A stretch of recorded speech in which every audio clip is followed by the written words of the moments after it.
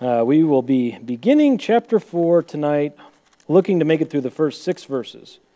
1 Peter 4, 1 to 6. How about I open by reading that passage and then giving a word of prayer. Therefore, since Christ has suffered in the flesh, arm yourselves also with the same purpose, because he who has suffered in the flesh has ceased from sin, so as to live the rest of the time in the flesh, no longer for the lust of men, but for the will of God. For the time already past is sufficient for you to have carried out the desire of the Gentiles, having pursued a course of sensuality, lusts, drunkenness, carousing, drinking parties, and abominable idolatries. In all this, they are surprised that you do not run with them into the same excesses of dissipation, and they malign you. But they will give account to him who is ready to judge the living and the dead. For the gospel has for this purpose been preached even to those who are dead, that though they are judged in the flesh as men, they may live in the Spirit according to the will of God. Let's pray. Lord, we do thank you so much for tonight, for our opportunity to be together and to look into your word, to study and grow and be encouraged.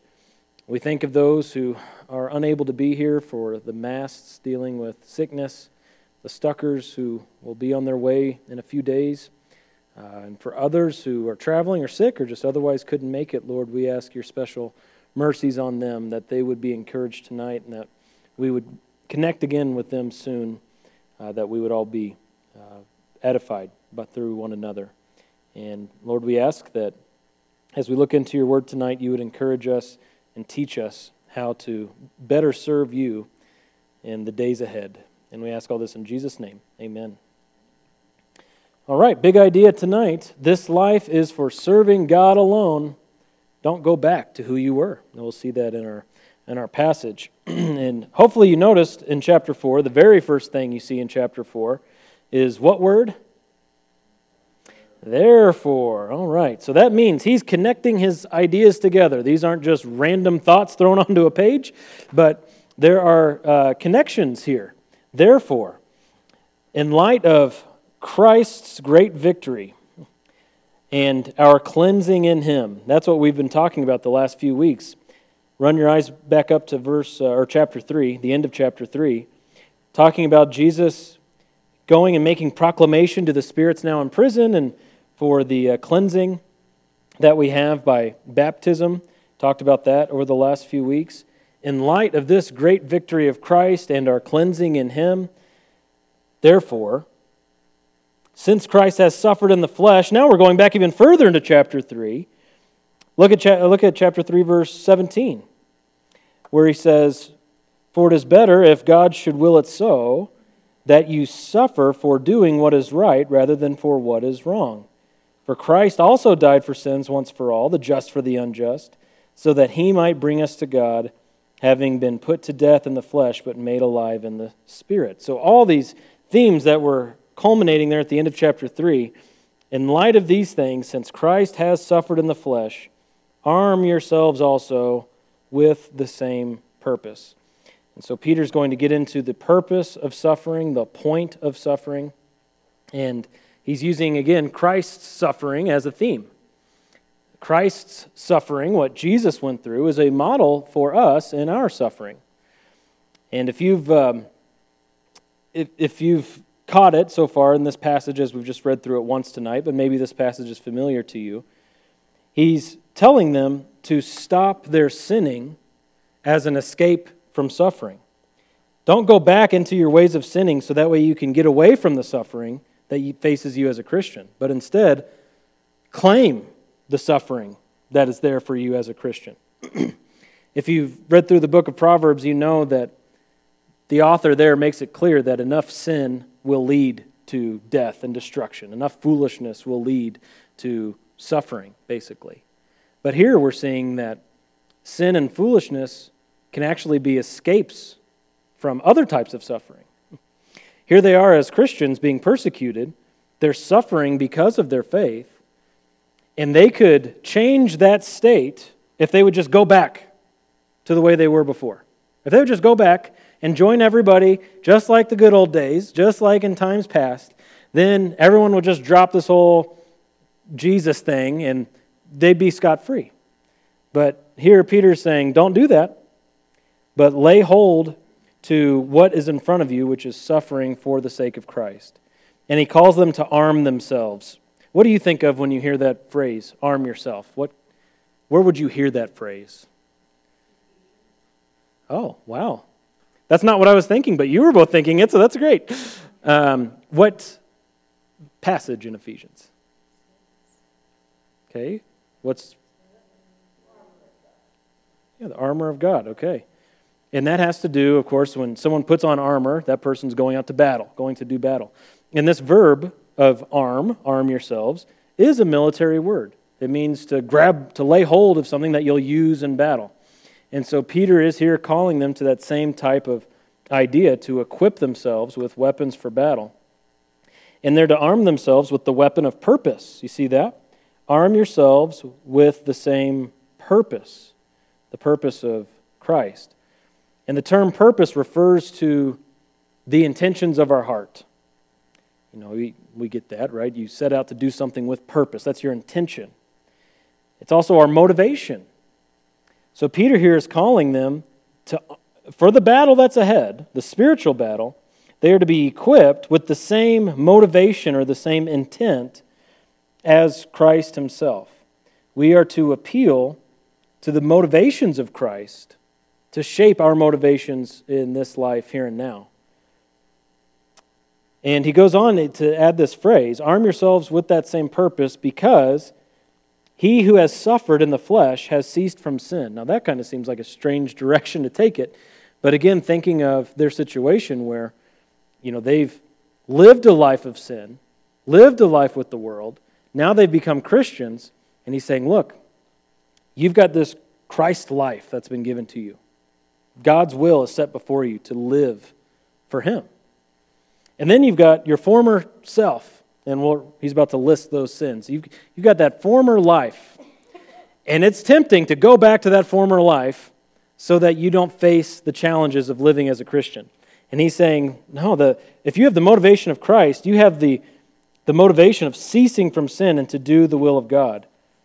Because out of all the things we could say about the motivations of Christ, all the wonderful things we could say, the motivations of Christ were at least selfless and humble, given over to the will of God totally, completely. Jesus never did anything that was rooted in self-service, did he? For the Son of Man did not come to be served, but to serve, and to give his life a ransom for many. Okay? And verse 2 makes that clear in saying, this is what you are to do. Live the rest of the time in the flesh, no longer for all those sins, the lusts of men, but for the will of God. So this life is for serving God alone, not for living for yourself. Thoughts on the big idea of the first two verses there? Thoughts or questions? It's pretty straightforward. A lot easier than what we were just in the last few weeks, so it's refreshing for me at least to not have to give really long explanations. Diana? I was just thinking about as a new Christian, right? Mm-hmm. And I wanted to be good. Yeah. And I didn't, because the Lord spoke to my heart through another person. I didn't quit, and I'm glad I didn't. Yeah. Yeah. He holds on to us, doesn't he? Yeah. Yep. I got saved in high school, and it was a small town where I'm from. I had the same friends from kindergarten all the way through because it's a small place. And when I became a Christian, lost my lifelong friends, between my sophomore and junior years of high school, basically. And the only Christians in my high school were girls, it seems like. That's not the most wonderful thing, but there we were. And that's just the way it was. And the Lord really can impress that on our hearts through the means of his people, through his word, that the life that he has for us is better than the one that we had, even if that includes suffering of any degree. So, other thoughts or questions so far? We doing all right? Hanging in there? Feeling a little tired? Okay, maybe I can spice it up somehow. I'll dance while I teach or something. I don't know. All right. that could have just strange effects. All right, verse 3. So this is where these statements in blue come from, starting in verse 3. He says that the past is sufficient in verse 3. For the time already past is sufficient for you to have carried out the desire of the Gentiles. And then look, he lists 6 sins here. A course of sensuality, number 1, lusts, drunkenness, carousing, drinking parties, and abominable idolatries. So he's saying here that those are things that they used to do, obviously, but their past was more than enough time to live out those things. And so what he's doing is he's ruling out these excuses that people can come up with. Perhaps you've counseled people that you weren't quite sure if they were saved or not, and you're counseling them, and they'll say silly things like, well, I never got to experience this in my life. And they feel like they need to go sow their wild oats, or however they want to phrase that. I never got to do this, that, or the other thing. I didn't get to experience it for myself. People will say the strangest things sometimes. I need to go experience that sin for myself so I know I don't want it. Peter's ruling out that idea here, isn't he? The time already passed is sufficient. You don't need to go make time for that. Or someone who might say, well, I wasn't that bad before I was a Christian. I wasn't that bad. I was pretty good. Well, Peter's also ruling out that idea too. He's saying, then the time already passed, you were doing enough sins. You were sinning, whether you recognize it or not. And you filled up that time sufficiently with your sins. And so he's ruling out all kinds of ideas and excuses that people might have, and he's pointing them to their past to teach them a better way. And he lists off these traits of the people that he calls Gentiles, which is pretty interesting. Why is that particularly interesting to find that word here in 1 Peter, the word Gentiles? Yeah.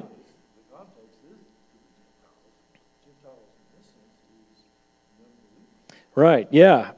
Usually, throughout the whole Bible, basically, you've got this bifurcation of 2 groups, Jews and Gentiles. Jews, people who are Hebrews, ethnic Israelites, and those who aren't, Gentiles, Jews and Gentiles. Well, here he's saying those outside of Christ are Gentiles. That's a pretty interesting use of that word. I think it's unique to Peter. I'm not 100% sure, but I'm pretty confident. He's saying that those outside of Christ are Gentiles, those who are the lost, those who reject the gospel. This is their way of life. And this was your former way of life. And he starts describing these things. And the first one there on the list, as you see, is sensuality, pursuing a course of sensuality.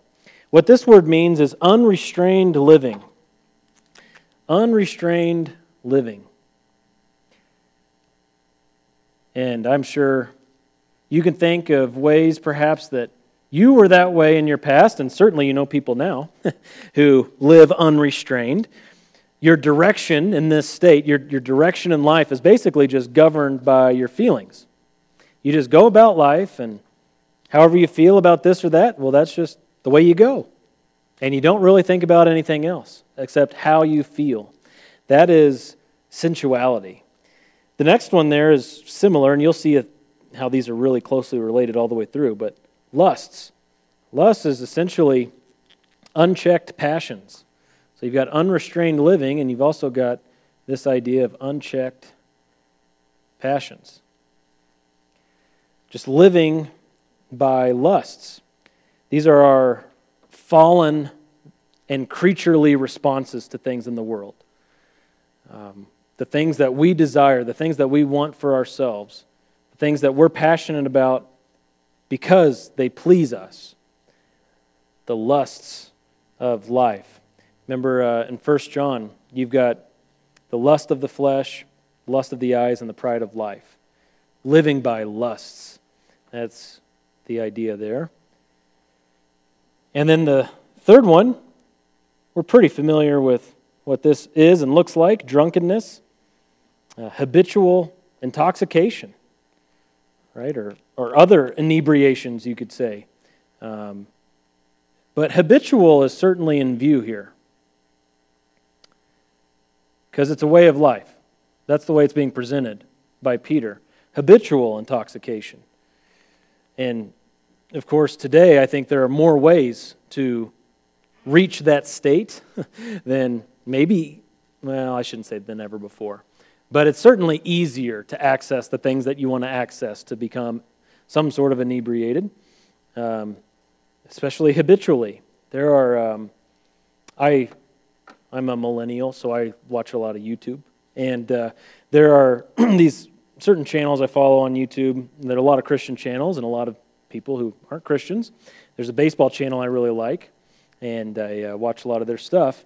And those guys are definitely not Christians. And quite often they'll talk about how, last night when I was wrapping up the game and I definitely wasn't high, and they'll go on. But now, especially with all the different forms of cannabis that there are out there, that would fit into this category, that habitual type of intoxication and inebriation. So sensuality, lusts, drunkenness. We're in 1 Peter 4, verse 3, Lizzie. Then the fourth one listed there is carousing. What do you guys got for that one? Carousing. That's not a word you've used this year, maybe. Carousing. Melise. Okay. Does that help you with with understanding what it is? Reveling is another word that it's like, I don't know when the last time was I used that on my own. Okay, yeah. Rabble-rousers?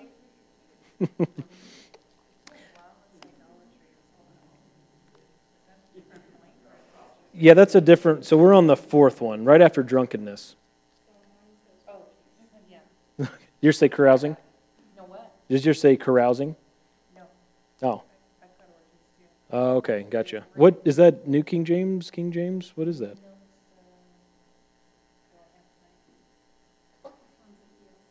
ESV, okay, gotcha. Well, that's interesting. Okay. ESV. Yeah, well, the word has an interesting history. This was kind of an interesting study. Because the word, it does mean a group of people. So that's the first thing to recognize. It means a group. And the word started out in, was what we can tell in historical data. When a victor would come home from battle, he would have like his groupies.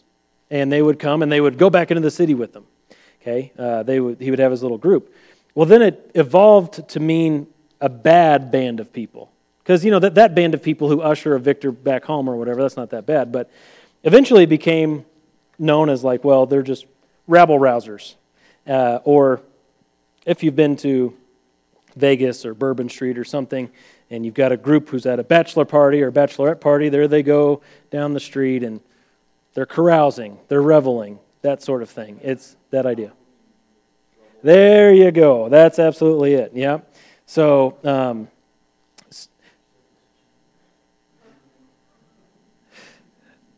So I've got in my notes, Bourbon Street Packs, because I went on a business trip. I was on a business trip once in July in New Orleans in the French Quarter, and went to Bourbon Street, and that was a sight to behold. And I think of that in my mind. I've been to Vegas a couple of times for business too, and I've seen what it's like on the Strip. And I've told people that Bourbon Street is like you take all of Vegas, the bad parts of Vegas, and then jam it into like an 8-block, one-road strip, and that's it. I mean, I thought it was worse than Vegas in a lot of ways. And you would just see groups of people staggering about, doing their thing, and they're carousing. That's what carousing is. So there's your picture for that. And again, the next term is a lot like that one, drinking parties, okay? That one's pretty self-explanatory. There's no deep meaning on that one. Parties where people are getting intoxicated, drinking parties. I see lots of commercials for alcohol. Again, baseball. That's pretty much all I watch is baseball or stuff related to baseball or Christian stuff. And between innings on baseball, they're always showing at least one commercial for some kind of liquor. And like today, what was the line? I was going to try to remember the line for tonight, and I can't remember. It was some drink I'd never heard of, and the line was, "Make remember when start today." I think it's something like that, kind of a creative little marketing line. But you've got people at the beach, and they're all having a great time. Cheers, do. And that you can have people get together and drink and it not be sinful. But when Peter's talking about your former way of life for these people, drinking parties, they were doing more than just drinking responsibly and having a couple whatever. They were getting drunk. Those were drinking parties. And then finally is abominable or lawless idolatries. Yours might say lawless idolatries. And this isn't the golden calf type of idolatry. He's not talking about going to some sort of totem pole or something like that. He's talking about just utter lawlessness. Even what the world would say is lawlessness. Breaking the law. Going about and serving self in a way that has no regard for the law. So you could sum it up with just that phrase, no regard for law. Whether that's God's law or the authorities that are in place, it doesn't matter. Just utter abominable idolatry and lawlessness. So that's how he sums up their past life. Unrestrained sensuality. I don't know if I meant to put sensuality there. I think I meant to put living. That's a better word. Unrestrained living. That was the definition of sensuality. You never want to use the term in the definition. That's not helpful. Unrestrained living. Unchecked passions, habitual intoxication, carousing, and no regard for the law. That's what he's saying. Look, you've done plenty of that, and the past is more than enough for filling that up. And so that way of life is in your rearview mirror, Peter says. That's behind you. Your motivation now is just altogether different than it used to be. Because if we could say, well, what do all these things have in common? In fact, what does all sin have in common? Well, you're just paying attention to yourself. You're serving yourself. You've made yourself number one, and whatever you want to do, that's what you're going to do without regard for God or His commands. Peter's saying, now your motivation is the will of God, not the will of self. That's verse 2 again. He says, no longer live for the lust of men, but, what's the contrast? Live for the will of God. That's what's set before them. And then he goes on after that, after talking about the sufficiency of the past, to talk about the surprise of these Gentiles, those who are not in Christ. In verse 4, after listing these off, he says, in all this, they, again talking about the lost, are surprised that you do not run with them into the same excesses of dissipation, and they malign you, or they slander you. Have you noticed that lost people count the life of Christians to be a strange thing? Why are you here right now, right? Don't you know what's on TV? Don't you know what's going on down here at this place or that place? Why are you here? This is strange. And yeah, he says, don't be surprised that they are surprised by the way that you live. And there's a promise associated with this when he says they're going to speak evil of you, or they're going to malign you or slander you. And I remembered as I was approaching this text, this is one of the first passages I remember really striking me as a Christian, especially being in high school. And you're reading these things, and it's like, okay, yep, I was dipping my toe into these things, and now I'm not doing those things, and my high school buddies are wondering, what's wrong with me? And so I broke out my first Bible. This is the Bible I mentioned on Sunday, that new Spirit-filled Life Bible. I've gotten it rebound so I could preserve it. Pages were falling out. But I went back to see my notes. This is the first Bible I ever wrote notes in. And so I went back to 1 Peter 4 to see what I wrote as a 16, 17, 18-year-old. And I put in parentheses, or I kind of circled up the sins that are listed there, and I wrote, a lot of teenage sins. And then I highlighted verse 4, where it says, they think it's strange that you do not run with them, and they speak evil of you. And I wrote, they'll speak bad of us when we don't conform. That's a promise. So, anyway, I kind of like sometimes going back and reading my notes from this Bible. It can be kind of scary sometimes to see what I wrote, but it's also interesting. But yeah, there's a sense of promise tied to that we will be maligned by the world because we're not conforming to their ways. Thus, we have to just continually align our motives with the motives of Christ. That's the call of verses 1 and 2. Arm yourselves with the same purpose as Christ. Don't escape persecution or seek to escape persecution through conformity with the world, but instead press deeper into living for God, for the will of God. Thoughts or questions on verses 3 and 4 there? Yeah. Yep. Absolutely. I'm again using a baseball illustration. Wasn't planning on doing that. Sorry. But I was showing Melissa earlier this week a video. My favorite team is the Cardinals. If you didn't know that, they're near and dear to my heart.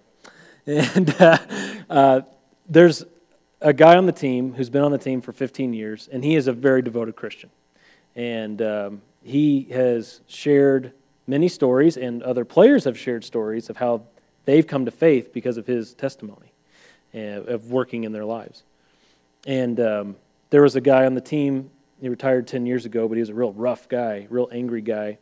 And I was showing his testimony to Melissa because he came to faith through the witness of this other guy. And anyway, in all of that, the start of his story of how he came to faith was he was invited by that Christian to go to his yearly fundraiser, some sort of Christian fundraiser that he does at his home in Atlanta. And every year, he says, he brings in a Christian speaker, and he invites all these players to come, and they think, well, they're going to go and shoot the breeze and play golf and go home. And he brings in a good gospel-preaching guy. And he says what typically happens is all these players come who don't know the Lord, and they leave feeling convicted, and so then they go out and they sin even more. Because they just have to get the holiness off of them, They were just around this preacher guy, and they got to go get that off by going and doing probably these things right here, right? And that's what happened to this guy who got saved that one year. Is he left and he said, I got to get away from there. He went out with some other guys, and he ended up stranded somewhere in Georgia, an hour and a half away, had no idea where he was without his phone and everything else. And that was the beginning of the Lord getting a hold of his heart and drawing him in. But there is something to the whole, okay, I'm a Christian now, friends. Here's the message. And they just really don't want to be around it. And undoubtedly, Peter's readers were going through that very thing in their lives. And he says, keep going after Christ. It's worth it. It's worth it. But it's really easy to lose perspective in those types of situations when you're talking about friends and family who just think you're crazy and don't want anything to do with you. So. Right, yeah. Everything changed. Mm-hmm. Yeah. Mm-hmm. Yep, absolutely right. Yeah, you start going to work and reading your Bible in the break room and stuff like that, and yeah, just subtle things like that. It gets the point across. So, well, then in verses 5 and 6, we see the seriousness of the proclamation. So we've moved from, isn't this nice? I alliterated it. The sufficiency of the past, the surprise of the Gentiles, and the seriousness of the proclamation. And verse 5, he's talking about these people who are going to slander you. He says, but they will give an account to him who is ready to judge the living and the dead. For the gospel has for this purpose been preached even to those who are dead, that though they are judged in the flesh as men, they may live according to the will of God. So we see initially in verse 5, there's a certain reality for these non-Christians who are out speaking evil of Christians. What is their certain reality in verse 5? Yeah, they're going to be held accountable. Jesus said, every idle word that man speaks, he's going to have to give an account. Okay, so Peter's here saying, yeah, that's going to happen to them. So keep that in perspective, right? As they're chirping, they're over there flapping their gums bad about you. Remember, they will answer for that. They're not getting away with that, but God will hold them accountable. and the way that they've lived in their sin and rebellion against God, that must receive justice. It has to. There will be a judgment for them that they will face. This is their inescapable reality. He's going to judge all people. And notice it says he's going to judge the living and the dead. Why do you think he emphasized living and dead? What's the reasoning behind that?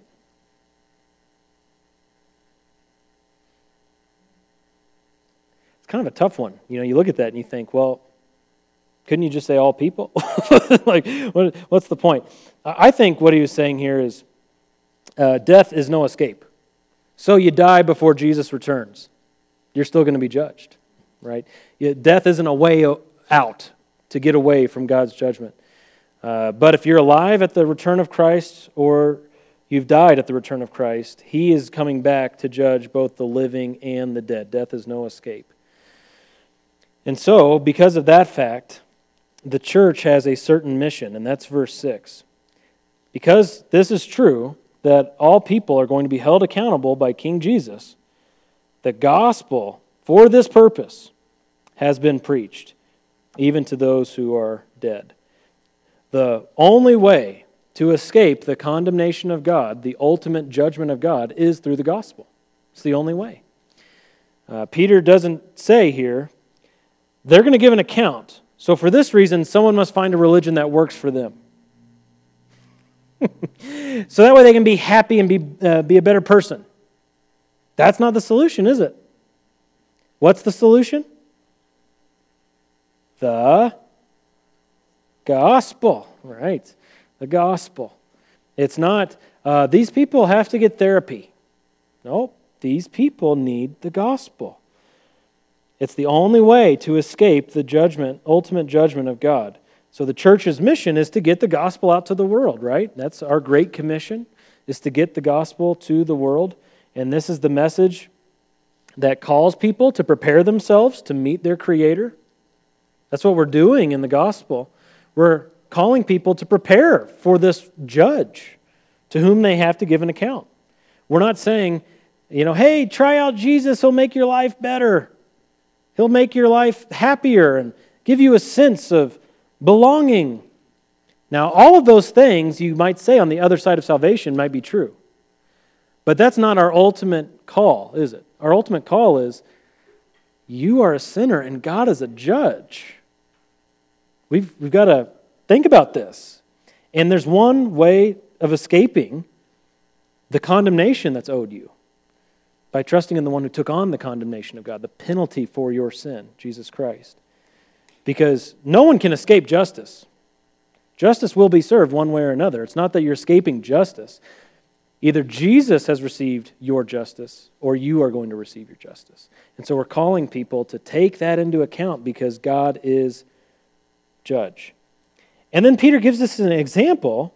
He says, okay, for this purpose, the gospel's gone out, even to those who are dead. Now, wait a second. Okay.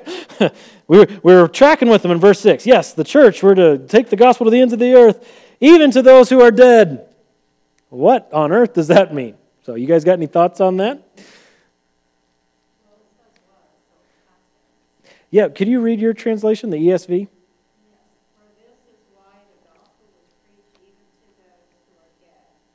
Okay.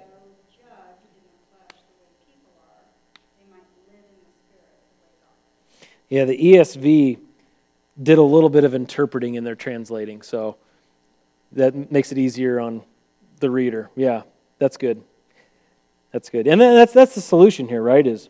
It's not that people have died and now they get a second chance. Because what does the Bible teach? Hebrews 9:27. For it is appointed for man once to die, and then comes judgment. Okay? Once to die, and then comes judgment. So the phrasing here can be a bit awkward depending on what translation you have. But he's saying, the gospel has gone out to those a generation ago, essentially, those who are now dead. The gospel had gone out to them, though they were judged in the flesh by their fellow man and they did suffer physical death. They were not condemned by God. He says the gospel went out to them, and though they are judged in the flesh as men, they may live in the Spirit according to the will of God. So they are presently judged in the flesh as men. So people look around and say, oh yeah, those Christians, they believed, but look at them, they're in the grave just like everybody else, right? They suffered physical death just like everybody else. What did they escape? Well, what does it go on to say? They live in the Spirit according to the will of God. They are alive in the spiritual realm. Okay, and they are in the presence of their Creator, serving Him. And so Peter's saying, in all of this, reject the way of the world and live for God. Consider this life rightly, that we're to live for Him. And this harkens back to chapter 1. Turn back just a page or two. Chapter 1, verse 13, verses 13 through 15. Peter wrote to them at the start of the letter, therefore, prepare your minds for action. Keep sober in spirit. Fix your hope completely on the grace to be brought to you at the revelation of Jesus Christ. As obedient children, do not be conformed to the former lusts which were yours in ignorance. There's the same theme, right? But like the Holy One who called you, be holy yourselves also in all your behavior, because it is written, you shall be holy, for I am holy. Those lusts, those are former lusts.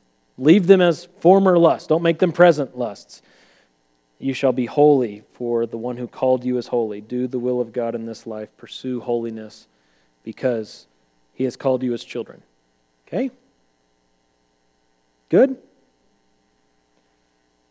Any other remarks regarding the first part of chapter 4? Mm-hmm. Yeah, the difference is for the Christian, it's a promotion, right? Paul says it's far better to depart and be with Christ. Yep. Absolutely. And you see where he's going, and we'll start here next week, or 2 weeks from now. We're not going to meet next week. But verse 7, the end of all things is near. And so he's putting our minds on the reality of the coming judge. And we need to live in light of that reality. Okay. It's so easy for us to forget this, to set aside the notion of God as judge and God as imminent judge. The end of all things is near. That's his tone. And it's so easy for us to think it's far off, but we're fooling ourselves if we do that. We have to live as though it's tomorrow.